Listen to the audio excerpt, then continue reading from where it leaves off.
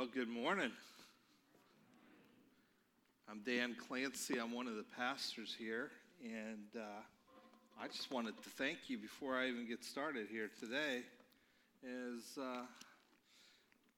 Man, I love you guys. It's great being a pastor here in this church.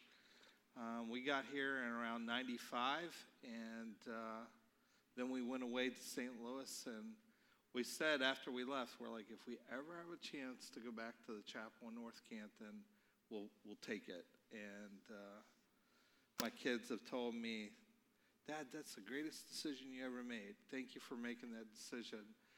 So I love you guys, and I'm glad that you're here. And man, it's nice outside, isn't it? Fall's here. I got to put on my sweaters.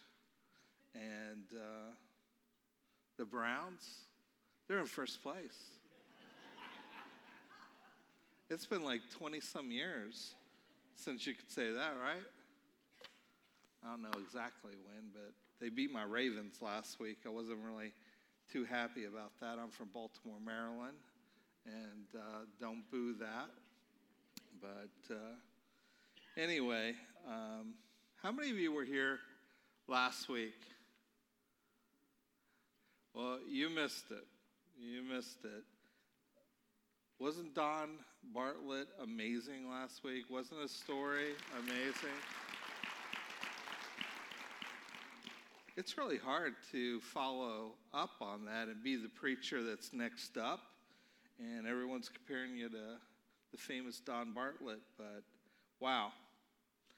The thing that got me the most in the story is, as he was telling a story, which I had heard it several times, so you listen for different pieces as you listen for something here. And to me, the thing that struck me was that woman that reached out, that woman that decided to help Don. And I think that probably most people, you want to be that person. You want to be that woman or that man that really makes a big difference, and you want your life to count for something. But how did she do that? You know, those were probably very difficult things, especially during that time. You know, that she went the extra mile. You know, she invited Don into her house. She helped him learn to eat and to speak. And she educated him. She got him into school. She probably helped arrange for doctor's appointments and all that. And, you know, when I think of our society, it's very easy in our society and very normal for us to be selfish. But that woman was selfless. And that is supernatural, to be selfless. And to answer the question, how does someone do that? I think we do that because of Jesus. And because we don't have the power on our own to live a life like that. It's only Jesus living inside of us. Jesus living inside of us is the hope of this world, the hope of this community. And she reached out with love, and because of Jesus, you can do that too. You can do that too. I'm going to challenge you early. I know that we're just starting, and it's too early to be throwing out challenges. You know, we're like supposed to be in the introduction, and we're learning the dance with one another. But I'm going to challenge you. One prayer that I guarantee you that God will answer. If you will pray this one prayer, it will literally change your life. And the prayer is this, is Jesus, use me. Use me like you've never used me before. And that is one prayer that God will answer. I was talking to my wife, Leah, and wave to everyone, hon. She's down there in the middle there. My wife, Leah, and this week she works at Rahab Ministries, and she was telling me what a great week that they're having, and they're seeing results, and all these great things are happening. And she works with young girls who have been sexually trafficked. It's not a job that everyone wants to get into, but these girls are broken. They're broken in every way possible. And to help one girl, she was telling me, it takes a lot of different people. It takes law enforcement, it takes judges, it takes attorneys, it takes caseworkers, mentors, counselors, caregivers, therapists, cooks, people that will pray, people that will donate. It's a lot of people helping just one person. And that's what God wants us to do, is he wants us as a church to come together using our different talents and our abilities. We're all different pieces of the body there, the body functioning as one. And today I'll be finishing the series, Simple Gospel. And I thought to myself, well, I think back through all the years of all the different sermons I've been asked to preach. Like one year I had to preach on self-control, and, being the pastor that has a little bit of extra weight here, I'm like, oh, that's a hard one to preach. And then, I could go on and so forth and so on, but I like simple gospel. I'm a simple person. I'm the best person to teach this, because I'm so simple. And that's what I pray today that I'll do. In a very, very simple way, I will challenge you with the gospel, and I will challenge you to take an inner look at our life. Now, how many of you in here, you love to cook? How many of you? Okay. How many of you hate to cook? Okay. Okay. A lot more that hate to cook than love to cook. How many of you love to eat? Okay. Now, my wife is from Texas, and, Texans, they like things with a little bit of heat to it. When I first moved to Texas, that was a little hard for me to get used to. And so, that's good. Today, I'm going to be sharing with you the gospel and, oh, that's so good. The gospel and salsa. And today, I'm going to share with you my recipe. You can go home and you can try it. I'll keep pulling things out of my bag here.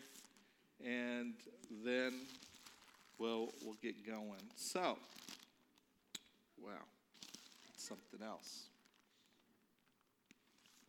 Okay, my jalapeno.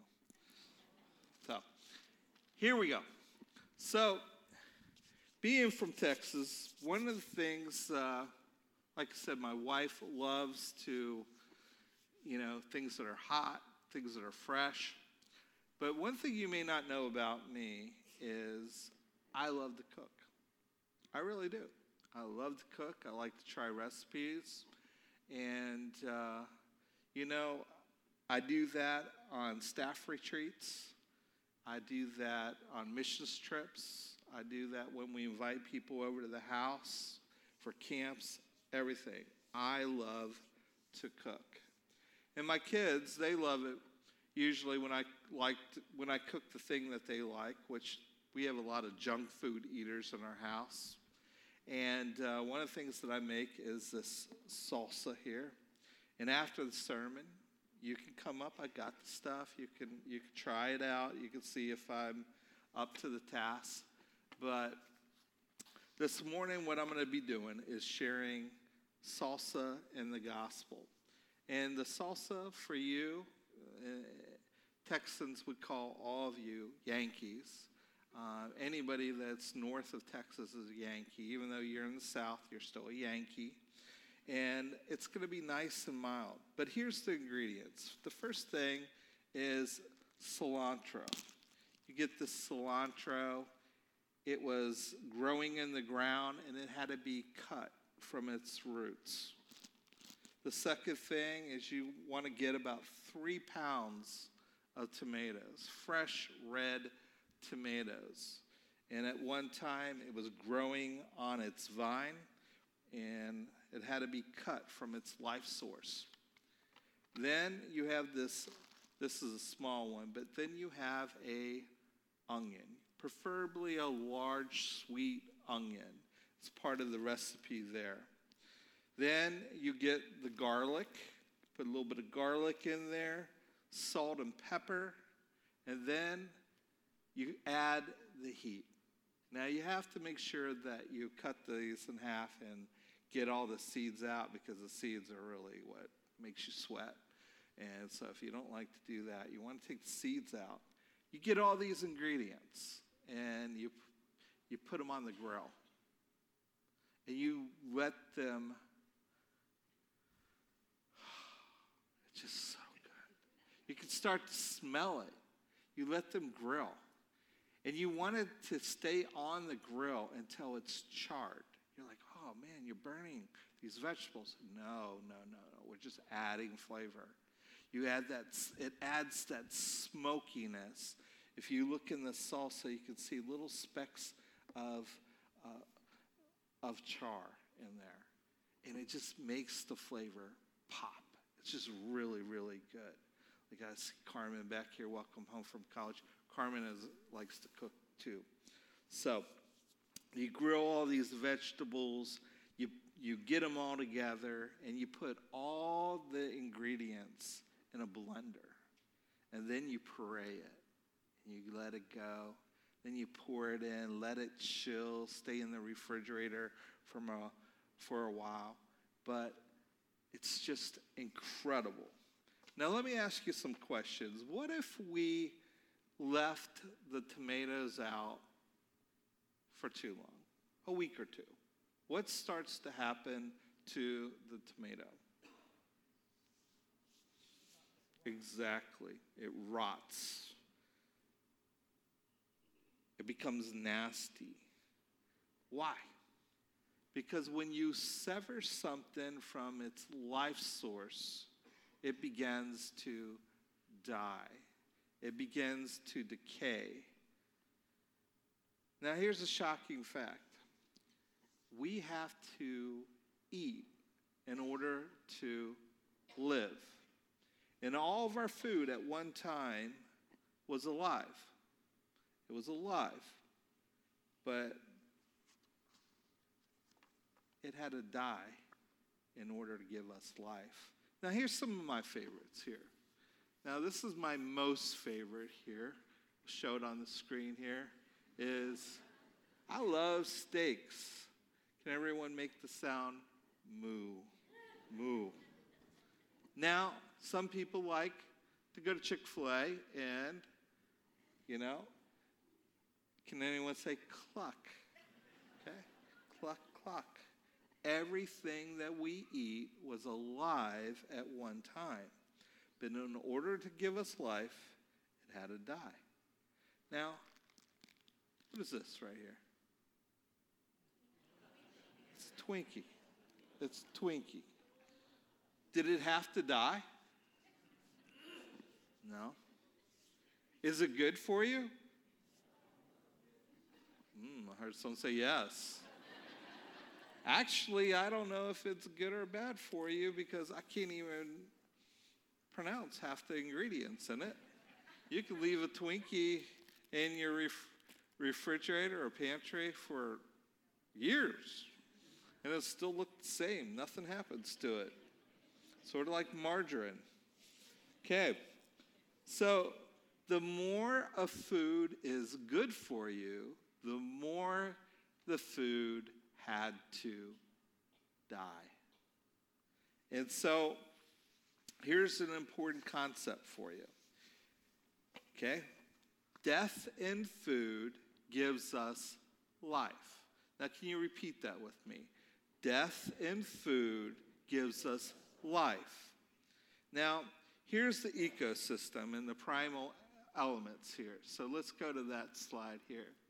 Okay. The worm is eaten by the bird. The bird is eaten by the cat.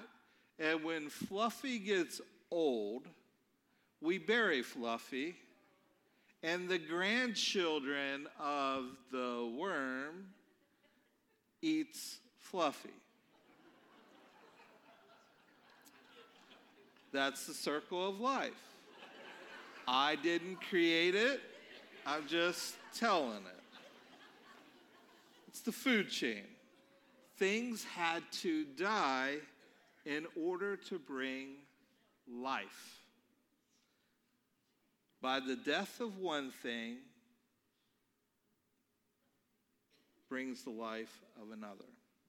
Now, I don't want to shock you or anything, but let's put the next one up here. Ooh, okay. What is this? Yes, it is manure. And it's gross. Now, this is a picture of death. This is a picture of decay. And yet, when you take death and decay and you sprinkle it on plants, what happens to the plants? They grow, and they grow well. Makes them grow. You see, death is the engine of life. It's the way God made it. Now, I've been in conversations with non-believers, people that are brought to church, relatives that usually come here for the same holiday, Easter or Christmas or whatever. And then one of the questions they asked me after the church service is over, I swear this has happened, they're like, why is it that every time I go to church with you, they talk about Jesus dying on the cross? Why do you guys keep talking about this? Isn't there more to talk about than this? And I say to them, well, you only come on Easter. It's sort of what we talk about. But it's really important because when God talks about giving us life, it's through the death of his son. Jesus dying on the cross wasn't a brand new thought. It was the way that God created the universe to work. It's the way God set things up. Now, let's look at some of these key passages here. It says in Romans chapter 5, in verse 8, it says, "But God shows his love for us in that while we were still sinners, Christ," what? Died for us. 1 Corinthians chapter 15, verse 3. It says, "For I deliver to you as of first importance what I also received, that Christ," what? Died. Christ died for our sins in accordance to Scriptures. Romans chapter 6, and verse 10. It says, "For the death he," what? Died. He died to sin once and for all, and the life he lives to God. That all is talking about you. That all is talking about me. That he died for all of us. And the writers are telling us something very, very important, is that life comes from death. Now, maybe you're here this morning, and one of the things that you really struggle with is selfishness. Now listen, I really have a great verse to you. In Romans chapter 23, in verse 11, it says, "The greatest among you shall be your servant." Shall be your servant. You see, when you serve somebody, What are you doing other than serving them? You are dying to yourself. You are dying to yourself in order to give life to someone else. Many of you have had people in your life do something for you that is so incredible, so unexpected, that it moved you. And it moved you in such a way that you can't even explain it. I remember years ago, I took a group of teenagers and adults to Mexico. And a lot of people in this room went to Mexico with me last year. Same trip, same thing. Except it doesn't normally rain in the high desert there. But this particular year, it was weird. It rained like 3 days while we were there. And I mean, when you're building a house and stucco and cement and all this other stuff, you need it not to rain. But when we got there, 3 of the girls in my youth group started sort of doing their own thing. And I'm watching them in the side, and I'm like, should I say something? Should I not say something? And so the first thing, we were building a house for a grandma. She's probably in her early 70s. I swear the whole week, I never saw her eat once. I don't know if they even had food. In her little shack, it was maybe 6 by 4, and she had a bed for her and her husband, a little chair, and, I don't know what else they had in there. I don't think they had anything. No running water, no bathroom, no electricity, no anything. And they made the house with pallet boards, cardboard, tires on the roof. And when it started raining, these 3 girls noticed that the grandma was inside the hut and she was shivering. It was cold and she was wet. And all through her roof, rain was coming down. And so these girls, 16 years old from Louisiana, not much construction experience, they decided they were going to make her condition a little bit better. And so they got the tarps, that we brought. I don't know why we brought them, but we brought them, and they had the tarps. They spread it out nicely on our roof. And I'm thinking, Mallory, don't get on that roof. If you get on that roof, the whole thing is going to collapse, and the little bit that she has is going to be. But Mallory was persistent. She kept on spreading them out equally. When the rain flapped up, she would get tires and put them there. So finally, the lady was in her house, and it wasn't dripping rain all over her. The end of the week goes by. You never know what people notice or don't notice. You're just doing your thing.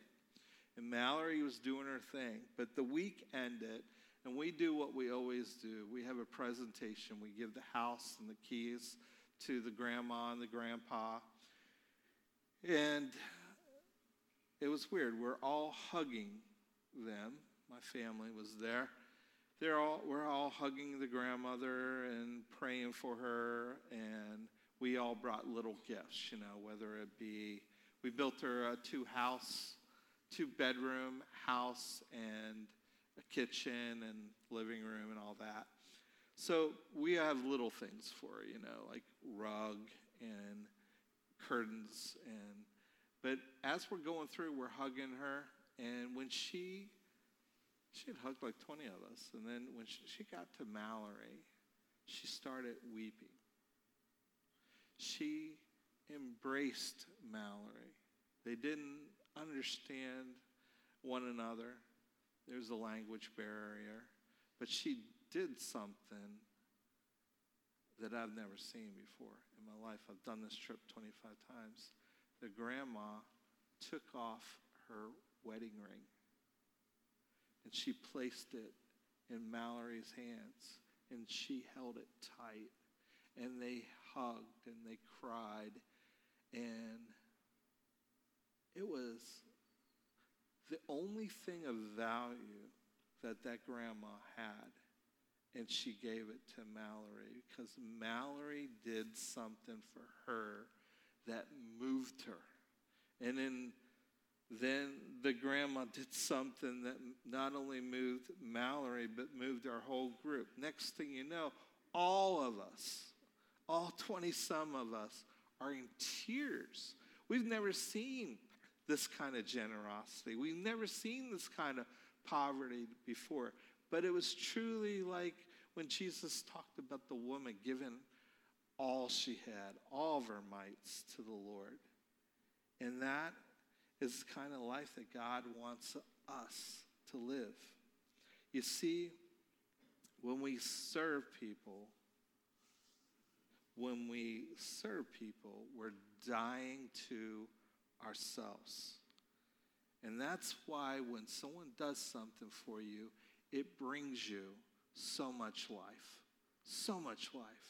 You get far more back than what you ever given. You see, death leads to life. And that is why selfish people live in a shrinking world. Their world gets smaller and smaller and smaller and smaller. Why? Because their world is all about them. When you're selfish, it's a refusal for you to die. Instead of giving life to people, when you're selfish, you suck the life out of everyone that you meet. And you probably have met people like that. Maybe sometimes you are that. But when we die, when I serve you and when I love you, my world gets bigger and bigger and bigger. But if you choose to live for yourself, like I said, your world gets smaller and smaller and smaller. I'm going to go to the next slide. The slide is this cross, this empty cross. What I'm going to challenge you today is some of you need to take all the dead, decaying, dying stuff in your life, and you need to place it at the cross. You need to place it at the cross and leave it there. Maybe you need to take some of the beautiful stuff in your life also. You're like, Dan, why would I take my beautiful stuff and give it away and leave it at the cross? Because for some of you, the beautiful stuff, as beautiful as it is, it's becoming an idol for you. I know, and Leah's heard me say this many times, when we were in St. Louis, after we were here the first time, we went to St. Louis, and I had built for us, or someone built for us, our dream home. I loved that dream home. It was the highest point in the county. I had the best view. We had 5 acres. We had woods. I had a wraparound porch all the way around my house. I loved it. I couldn't wait to get home. When people would come to visit us, they would stay for hours and hours because it gave them life too. But you want to know what started happening? I was consumed with it. All the things that I had to do, all the things that I needed to fix, one day I'm going to put a pool here. One day there's going to be a riding shack for Leah. One day, an idol. You need to leave the beautiful things sometimes at the cross too. When I first became a believer, I had a guy in our church, and he was like, Dan, I want to give you some life-giving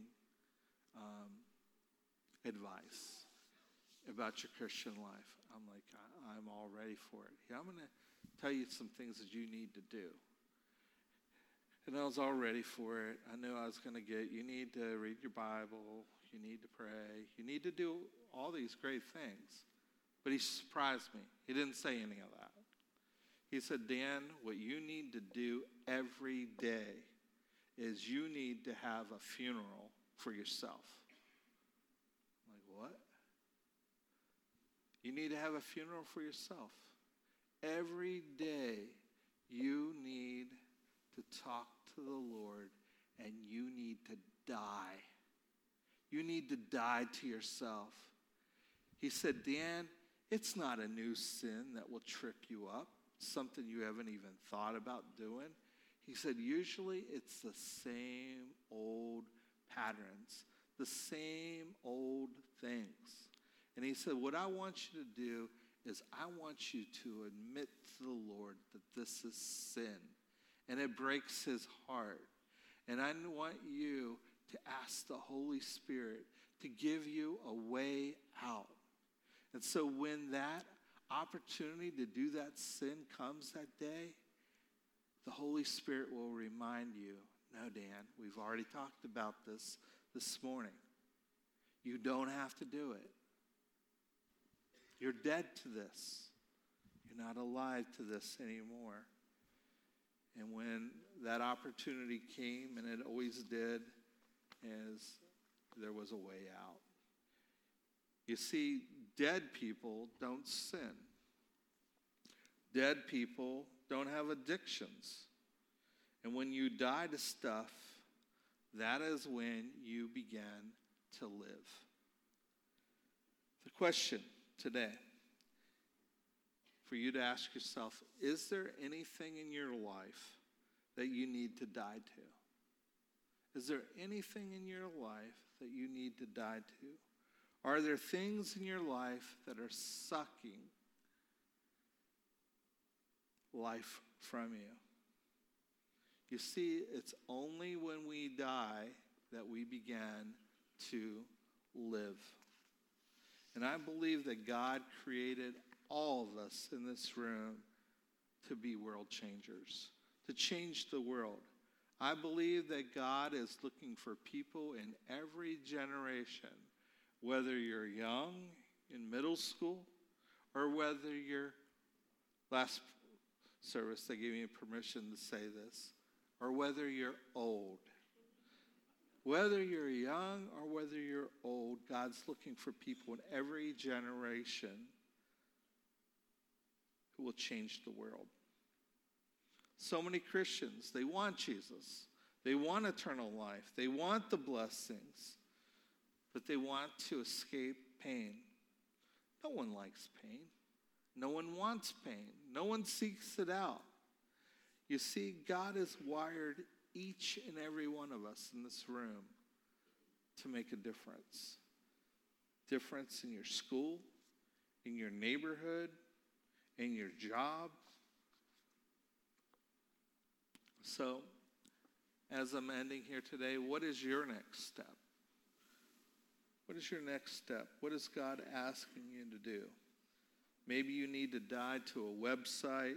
Maybe you need to die to a bad relationship. Maybe you need to die to bitterness. Maybe you need to die to jealousy. In Colossians chapter 3, it tells us, put to death, therefore, what is earthly in you: sexual immorality, impurity, lust, evil desires, greed, which is idolatry. Put to death. And when you put to death those things, you will begin to live. If you're here this morning and you've never invited Christ into your life, it's no coincidence that you're here and that you're hearing a life-giving message. God wants to have a relationship with you. He loves you so much that he gave his one and only Son to die for you. And if you're a Christian already, maybe God is calling you to die to yourself so that you can live. Will you pray with me?